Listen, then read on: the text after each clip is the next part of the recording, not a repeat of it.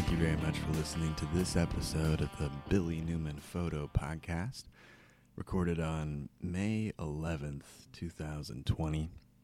How's it going? Thanks for checking this one out. Finished up that camping trip I was doing up the mountain creek there in the Cascades a couple days ago. What was that, like Wednesday? I think it was like maybe like Tuesday night to Wednesday morning. I think that was the supermoon that was coming up that night, if I remember right. And that was pretty cool. It was cool to see the full moon up there. And they always talk about the supermoon, which is kind of it's a little bit of a misnomer, but it's cool to see too. I think they talk about it happening every 6 months or so. Really, it's just kind of the oscillation of a bit of the eccentricities in the orbit of the moon that make it, I think, about 25,000 miles closer at its maximum, and then maybe about 25,000 miles further away at its distant maximum. But I think it's really only like a little bit of a sliver larger than it normally would be. If you notice, though, it's a thing I learned way back, and I think that they show it in a scene in Apollo 13, but if you put your hand all the way out and you put your thumb up, at all times you're able to cover the entire full moon just with your thumbnail. It's pretty wild. But you kind of always like visualize the moon as being this really big thing in the sky, and really a lot of the time it's just as big as your thumbnail at arm's reach, which is kind of a trip. But it was it was cool to see the supermoon that night.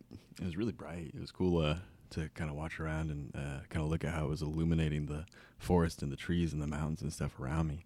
That was kind of nice to see. Cold that night though, man, I tell you. So I have a 15-degree sleeping bag, and that's great. 15 degrees is fine.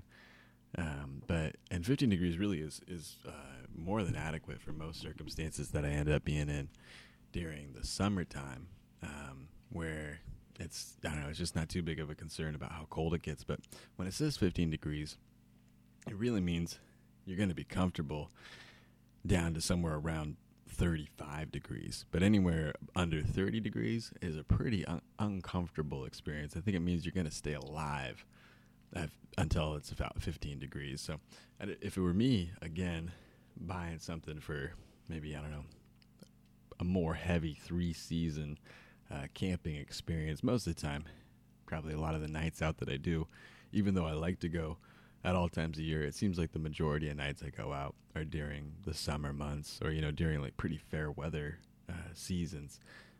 But if I were gonna buy again, which I'm gonna try and get like a 2 or 3 sleeping bag system going, if I was gonna buy again, I'd probably get a 0 degree or maybe a negative 15 degree. I could really use the warmth, because man, what I noticed is even if it was just a little bit down to what would it have been, probably maybe, 29 or something like that. It was, it was a bit below freezing. Who knows how cold it really was. It was only like an elevation of 2,500 feet. It was a canyon. I thought it was a clear night, but I thought it would be relatively sheltered. And yeah, it was a lot of ice on my window when I woke up, and it was a cold night to sit through too. So yeah, that 15-degree bag was just holding up out there. But yeah, if I was going to go again, I think they have like a 0-degree bag, and then down below that they have like a negative 15 and like maybe like a negative 30-degree bag. Negative 30 sounds like a real warm like down bag. So I think mine's a synthetic bag. They talk about this sometimes, where there's like differences in the thermal insulation qualities of the material that your sleeping bag is made out of. And I think that it was an improvement actually, above whatever cotton we were using. For a while they were using wool stuff, which was pretty smart. That works really well to be an insulating material, and it doesn't or it works well with moisture and stuff and all the other things we know about. Merino wool is really cool. Everybody knows about that kind of stuff. But we had those really terrible big cotton sleeping bags way back. Those were rough. I don't know if they were really even that insulating. Then they switched over to those synthetic materials, which is probably all oil-based. Does that sound right? Like a petroleum-based like plastics product that was made out of synthetics. I think that's how they spin up a lot of those they're just those synthetic types of materials that they're making these nylons out of. So I think that was how a lot of this synthetic stuff had been made. But really, I think what they talk about being the superior insulator is down. And that's what I'd hope to try and find as another 0 degree or negative 15 degree sleeping bag would be a negative 15 degree down bag, which is normally a bit more expensive. You know, when you're looking around at the price points for these different sleeping bags, if you're trying to get into some colder weather camping stuff, what you're going to find is that those name brand, or, you know, or not even name brand necessarily, but just a bespoke manufacturer for quality technical outdoors product is going to be very expensive. And so that's where you're going to find, I don't know, well, you know, $3.99 for a sleeping bag, $2.99, $4.99, $6.99. I've seen like a lot of pretty expensive prices out there. I think Nemo makes some bags that are looking pretty cool that I've seen recommended a few times. I've heard of Big Agnes. They make tents most of the time though, right? They're a tent company, aren't they? Yeah. Stone Glacier is one that I keep hearing kind of pop up here and there now for some tents. Marmot, I think, has some bags. REI is you know, a retailer of recreational equipment. They're closed right now though, so I don't even know if you could get an order from anyone like that. But they have some bags. I think that's where my synthetic bag was from that I've been using for the last, I don't know, 7 years or so. So it's been fine. But I also tested out the sleeping mat I got. I got a new Thermarest sleeping mat. I know, big news. It's pretty exciting. Guys, stay tuned. It's a larger sleeping mat than I had before, but it's a coated one with I think it's kind of like, I don't know if it's ballistic nylon, but it's that nylon coating over it, so it's not just the rubber mat at the base of it. So you can throw it on the ground or onto, I don't know, semi abrasive materials that it would be outside, and it's working great. I think it's about 1 inch thick or so. It's about 25 inches wide at the shoulder point, and it's long enough to fit my whole body, which is probably a new one for me. So yeah, I got a solid camp mat. I think for the last like 3 years I've been sleeping on one that goes flat about 4 hours after you start sleeping, so that's kind of nice to swap out. I don't know why I put up with it for so long, really. Shouldn't do that. Sleep is like one of the best things you can get. You know, if you can figure out just like a couple easy things to take care of when you're out camping or out in the woods and stuff, it's probably sleep. I mean, that's like the thing that takes, you know, and it's frustrating too, because when, like, even this last one I'm talking about, didn't sleep very well, way too cold. Part of it, you know, enough shelter, enough stuff that was kind of comfortable, but really as it is, yeah, it's like, oh, I need to figure out a couple other extra things to kind of throw in there. But yeah, there's just a couple things you can figure out when you're going camping, like how to stay warm or how to be comfortable when you do go, or like when you are sleeping, is like one of the most important and most, I don't know, effective things you can do to kind of improve the way that a trip goes. Because like, yeah, I can be like, I don't know, it can be brutal the next day if you don't get any sleep the night before, which is how probably the first half dozen camping trips of the year, like, you know, those first half dozen or so overnights of the year, I'm just always kind of groggy and like, oh, why do I have to get up right now? Which is sort of how it was Wednesday morning when I woke up. I popped up, and I think it was probably about 5 a.m. or so that I got up. I think it was just about first light. The sun hadn't come up yet, but there's a little bit of light up in the sky, and the stars were kind of washed out by the blue sky. So I hopped up, and the fire was out, I think, from the night before, like I was mentioning, how those the sticks had worn out and the coals had started burning down, even I think by the time I was near the end of my last podcast. So I hopped out, and the back windows were clear. There wasn't any frost on it, but the front window, the windshield, was iced over pretty hard, really. I mean, it looked like it was, you know, like coated in water and then froze over solid. So it wasn't even just kind of like a fluffy bit of white frost or something that had built up on it through fog. It just looked like a hard coating of just an ice sheet over the windshield. So I thought, oh, great. I don't have an ice scraper or something with me. I was thinking, it's May, you know. Who needs an ice scraper? I'm taking a sip of coffee. So, yeah, I don't know. I grabbed a box. I think it was a piece of cardboard out of the back that I could kind of flex around a bit. threw that over the windshield, tried to run the truck for a bit, tried to warm it up. It took a while too. But yeah, scraped off some ice, scraped off a hole big enough to kind of get started on the drive, and then prepped to take off. But yeah, I took some photos and stuff around the campsite for a bit first in the morning. Nice draw in the valley, like I was talking about, that goes up to that ridge point that you can kind of see off in the distance. And I think I could see like the fire from the smoke, or the smoke from the fire of the neighboring campers over there. I don't know if I'd mentioned it. Well, yeah, I definitely did in the last one, how they're kind of doing Brodies out on the road around sunset. I think I got a little clip of it on video, but yeah, it's like 4 or 5 of them in these kind of beater late 90s 4x4 trucks doing spins out in the dirt roads. So looks fun. I don't know, but they were I think getting the fire going and stuff in the morning too, or whatever they had going from the night before. But you could see a plume of it coming up from the area they would have been camping in over by the creek bed downhill. And yeah, it was cool. Took some photos and stuff that morning, walked around, kind of cleaned up the camp a little bit, put the fire stuff out, and jumped in the truck. Had that little hole in the ice to see through, and then yeah, popped on a podcast and cruised down the road. And so what I was trying to do was take off down to a couple other spots along the creek while it was still morning, and then head down ultimately to the area where the lake started to build up. And so kind of how it works is like it kind of flows down the creek, and then there's a dam at a point ultimately, and then back right behind the dam is a reservoir where that creek is kind of built up. And I guess now is, a body of water out there. So drove down a ways and took some photographs of the creek and the morning light and some of the water and stuff coming through. I really like that kind of effect of the sort of early spring kind of fresh snow melt mountain creek stuff that just sort of looks really crisp and forested and natural. And then I came down a ways further to a bridge that kind of cuts across a span of the creek as it starts to sort of widen out into the reservoir area. And it looks like, a big stretch of calm water out on the edge of the bridge, where I think 2 different groups that were doing some fishing in the morning.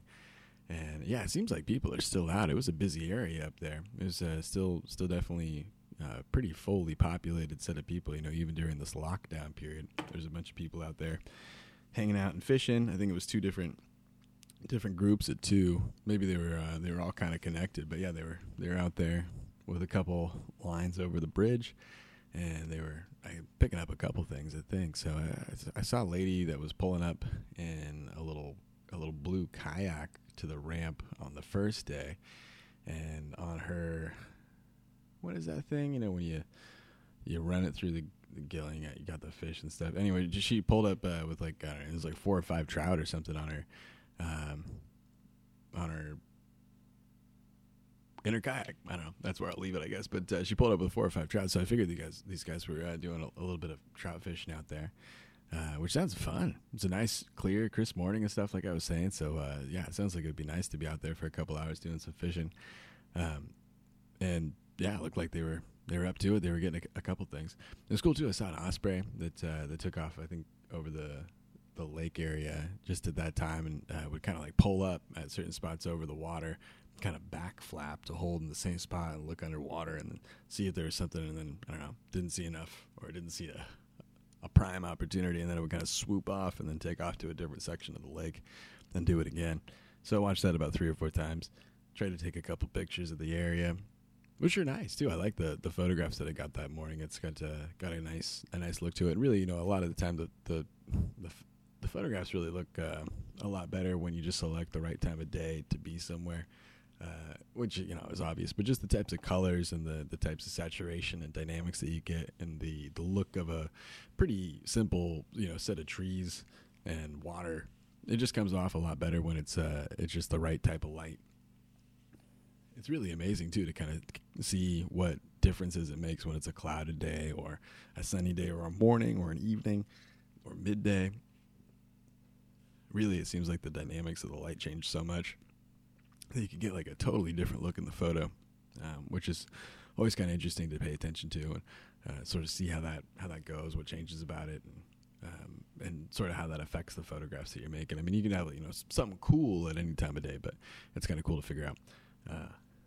how it works for you, or how it works, or what I'm trying to do is how to figure out how it works for my photographs and what I'm trying to do, which is nice. I don't know. It was cool going out there and climbing around the creeks and stuff in the morning and taking a couple photos and watching an osprey and going over to the lake area. I was trying to work on similar stuff to what I've done before, but kind of that mirrored look of the really calm water as it spreads across the lake in the morning, and then the reflection of the bright blue kind of pre-sunlit sky. Or how is it, like before the sun is actually up over the horizon, there's not a lot of intensity, so it's just kind of a softer blue glow in a lot of ways.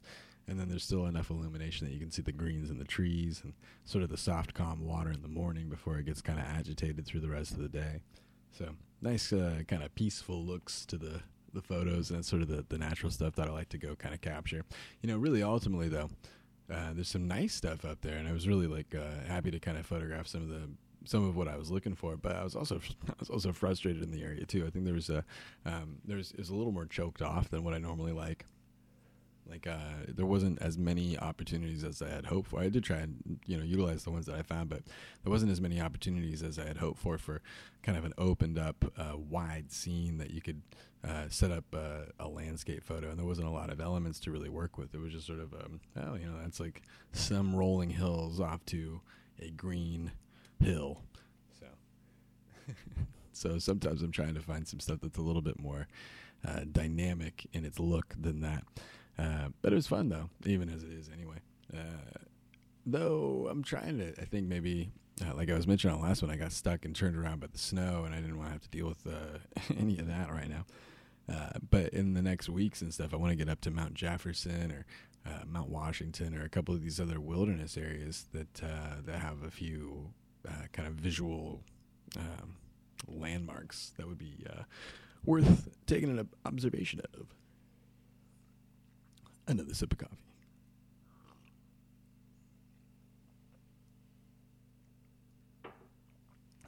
This other thing I want to bring up, maybe I could talk about it here.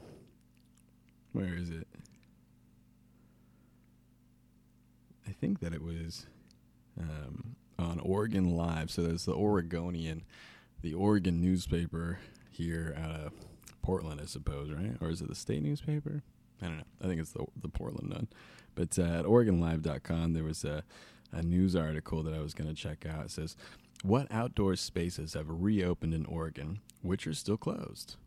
Published on May 8th. And I was going to check out a couple little pieces in here, but it does a good job. If you look this one up, it does a good enough job, though it also has a little bit of sly language. And what I'll tell you, kind of like I've been mentioning the last couple of times, there is a bit of language that is meant for the initiated in this sort of thing. So it'll say you can't do things. Sometimes you can do those things.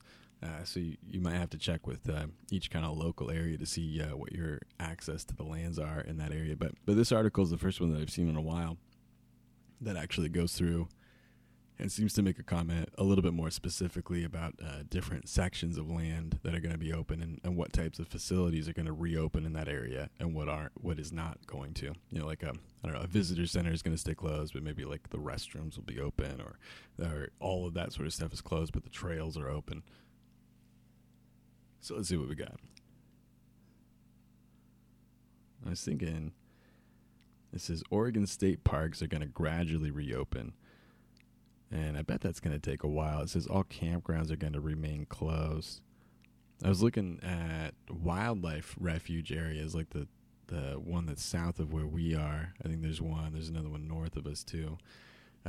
Those are, I think their visitor centers are listed as being closed, but the lands themselves are open. So if there's like a parking lot area where people will congregate, they might have gated that off. But the land itself is open to do hiking, I suppose. So you can do that still. And in Oregon, there's no mask requirement as issued by the governor.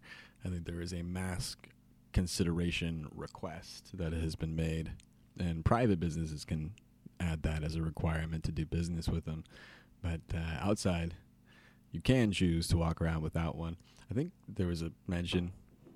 There's a mention of Dr. Fauci saying that if you were in an outdoor area, it might not be necessary to wear a mask any longer, which I don't know. We'll see. It could help. It's fortunate that in this area, at least, there's a lower caseload than probably a lot of other parts of the world. I think it says over in the Oregon coast, which has been kind of the hot spot when I was talking about land access. A lot of those beach towns didn't really want to have to deal with people from Portland shooting over and taking a beach vacation and getting them sick. I think was sort of the idea, or overrunning their facilities and their ability to handle it. So I think a lot of those things had still been shut down. But I think there is something that's saying that like beaches are technically open in Oregon, but all public access points managed by the Oregon Parks and Recreation Department are closed until further notice. Well, Cannon Beach has banned visitors through at least June 2nd. Seaside has entirely closed its beaches to the public. Tillamook County has closed all beach access points and parking lots. Lincoln County, from Lincoln City to Yachats, has temporarily banned short-term vacation rentals. County parks have reopened in Coos and Douglas counties, though some are only open for residents and some public health restrictions still apply. Columbia River Gorge. Virtually all recreation areas in the Columbia River Gorge remain closed, including state parks in both Oregon and Washington. All U.S. Forest Service lands in the Columbia Gorge is closed, including wilderness areas. Really? Wow, that's one of the most strict closures that there are. It must be to really just control like the population of Portland going out and doing hiking, which is strange. Man, if you want to do a 2-hour drive, you got everything open to you, but less than that, it's closed. Some recreation sites are still open at the Bonneville, the Dalles, and the John Day Dams. Some recreation sites are open at the Bonneville, the Dalles, and the John Day Dams. Well, at least those are open. Everybody go recreate at the dams. Why are those open? Hey, everybody, let's go to the John Day Dam. The recreation center's open. Mount Hood. All developed recreation areas on Mount Hood are currently closed to the public, including all trailheads, boat ramps, day-use sites, snow parks, and campgrounds. Forest Service roads and dispersed areas are open to the public, as well as trails not accessed by developed trailheads. Yeah, so that was one of those tickets where the governor has closed trailheads. Oh, trailheads. Okay, well, so that, in a strange technical way, it means that the trails are open. If you are able to park off the trailhead and then access the trail by going backcountry, right? You know, cutting over to the side and then getting onto the trailhead by going around, or getting onto the trail by going around the trailhead, you are following the law. Ski resorts are now allowed to reopen. Hey, great. May 15th, we're getting some skiing. Though so far only Timberline Lodge has announced it will do so. For now, Timberline Lodge remains closed. Oh, okay, well, you know, there you go. National Forest, here's the ticket. All developed recreation areas in most of Oregon and Washington's national forest are closed to the public. Recreation areas. Okay, so that means like a developed kind of structured site.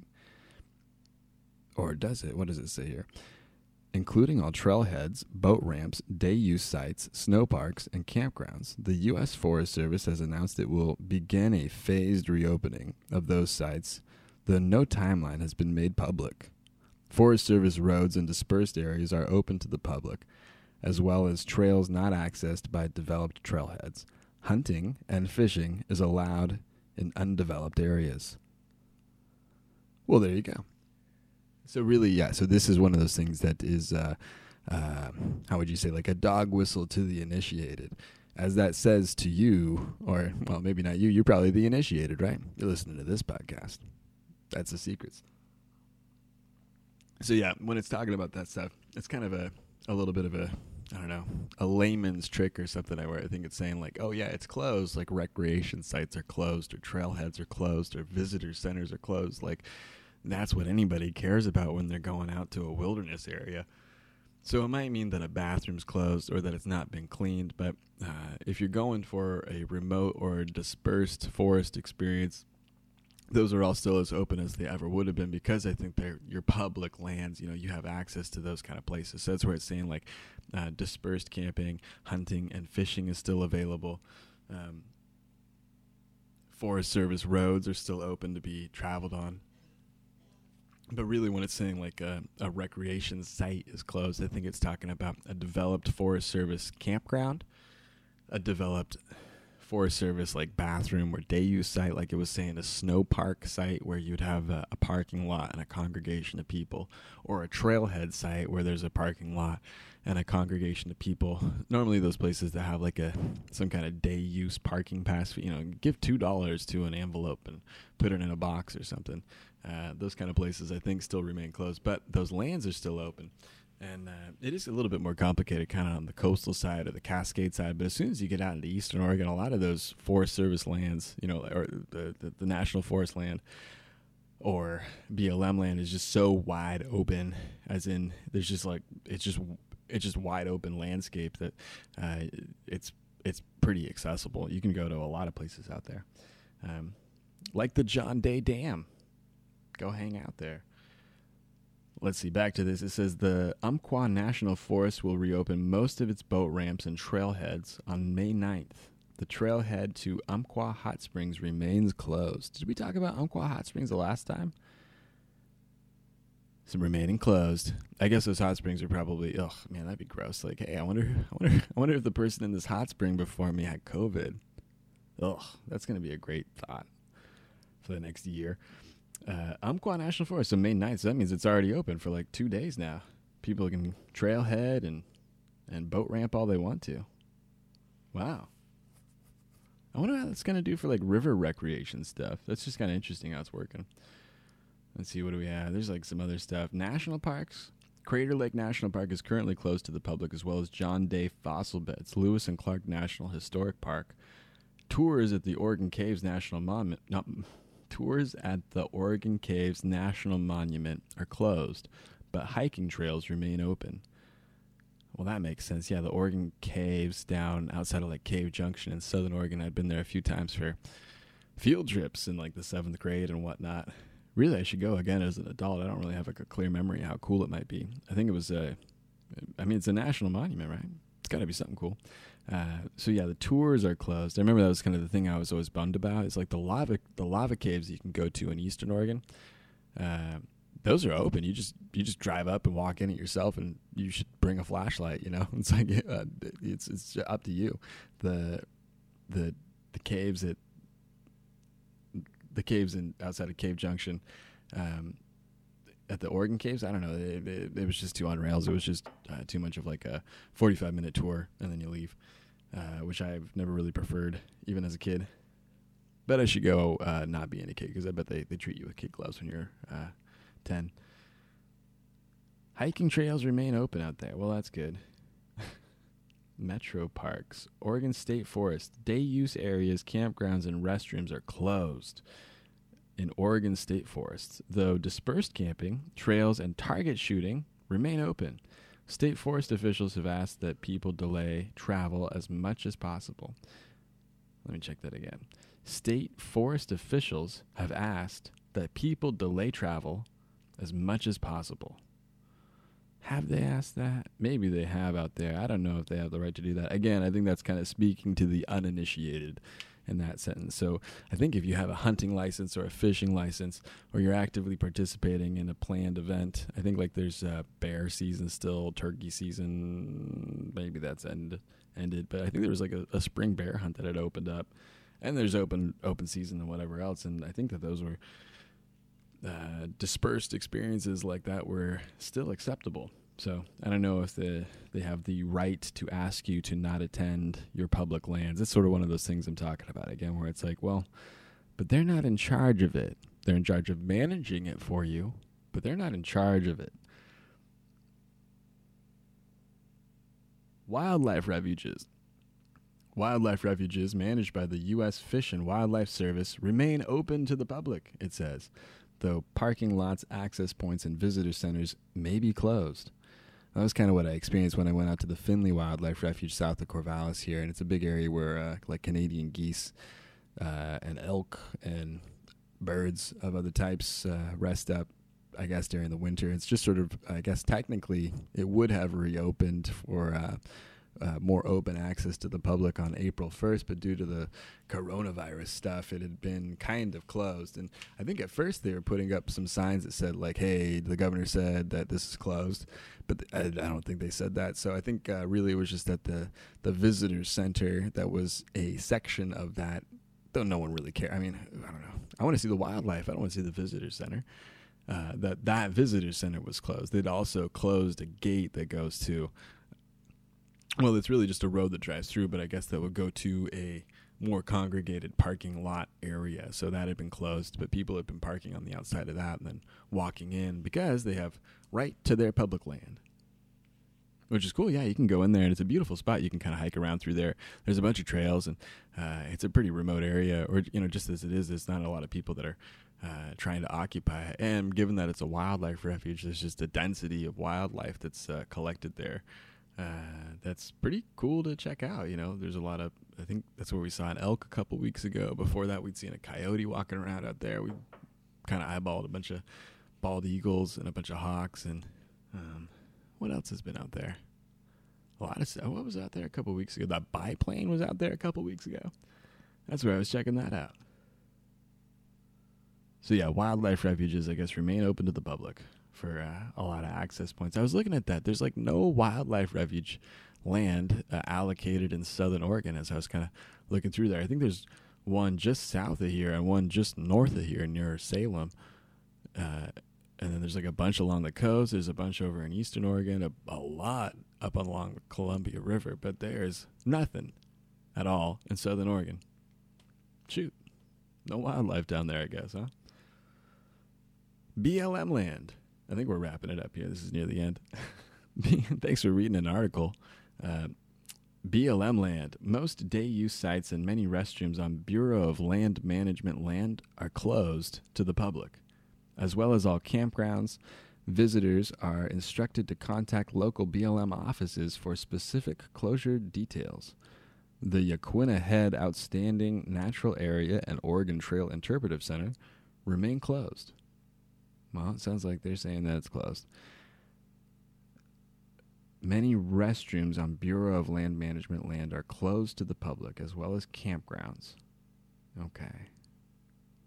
Yeah, so I think that when they're talking about campgrounds and restrooms, I think, again, they're talking about the developed locations that would be at like congregation points. That would be kind of more similar to where you'd, I don't know, it'd be like, just like a campground kind of a thing. But any of these dispersed locations are still available to the public. And when I was up on the, like I was saying, when I was out into the national forest land, as soon as you get to the area where you're in national forest and camping's allowed off the road, there's these fire rings and campsites built up just off the side of the road. And those were all loaded up. All of them had an RV or a fifth wheel or a trailer or a truck and tent and stuff set up with a bunch of wood and people hanging out there for what seemed like a setup for 3 or 4 or 5 days or something. So it seemed like there's a lot of locations that are like that across Oregon. Earlier in the month, early in April, when I went out to eastern Oregon, I was checking out an area to camp out there that is normally way remote. You'd only see people kind of backed up in there during a hunting season or something. And it was loaded up, just early April, and it was loaded out. And I think it's because out of all the millions of people out there and all these people that have been set aside as non-essential workers with a lot of time, for millions and millions of them, they're staying home. And for maybe, 80,000 people or something, they're all taking their trucks and going out, and that 80,000 people is enough to fill up the 5,000 good spots that seem to be spread across some of that remote land out there. So it's kind of funny to see sort of where people are lining up and how things are going. And then I'm one of them too, right? I got the time and I'm trying to go out and trying to check out some of these still open areas. So it's cool that we're getting to phase 1 of the reopening process. Hopefully people are in a good place for that as we're coming into the middle of May and the Memorial Day weekend and some of the kind of onset of the summer season stuff. I think that it'll be good to have a more reopened kind of vibe of it going on, then, man, could you imagine just staying closed through Memorial Day? Or you couldn't go out, you couldn't do some river stuff or some park stuff or some land stuff, any of that kind of outdoor stuff that I'd want to do. It'd be terrible if it was shut down to me. So I'm glad it's open and available to us. And thanks for going through and looking at some land access that we have across Oregon as we start to reopen into phase 1. Thanks for, listening through some sleeping through a cold night and taking photos in the morning stories from the camping trip the other day. Talk about the supermoon a little bit. I don't know, covered a bit of stuff. So I think we'll probably start wrapping it up there. Thanks a lot for checking out this episode of the Billy Newman Photo Podcast. You can see more of my stuff at billynewmanphoto.com, where I put up a couple blog posts here and there, some ideas about some photography stuff. A bunch of these podcasts are up there, and other ways you can get in contact with me to do some business with me, or I guess talk about some photo stuff with me if you're interested. Thanks a lot. I'm going to keep enjoying my cup of coffee on this Monday morning and start getting some other stuff done. Thanks a lot for listening to this episode of the Billy Newman Photo Podcast. I will talk to you again next time.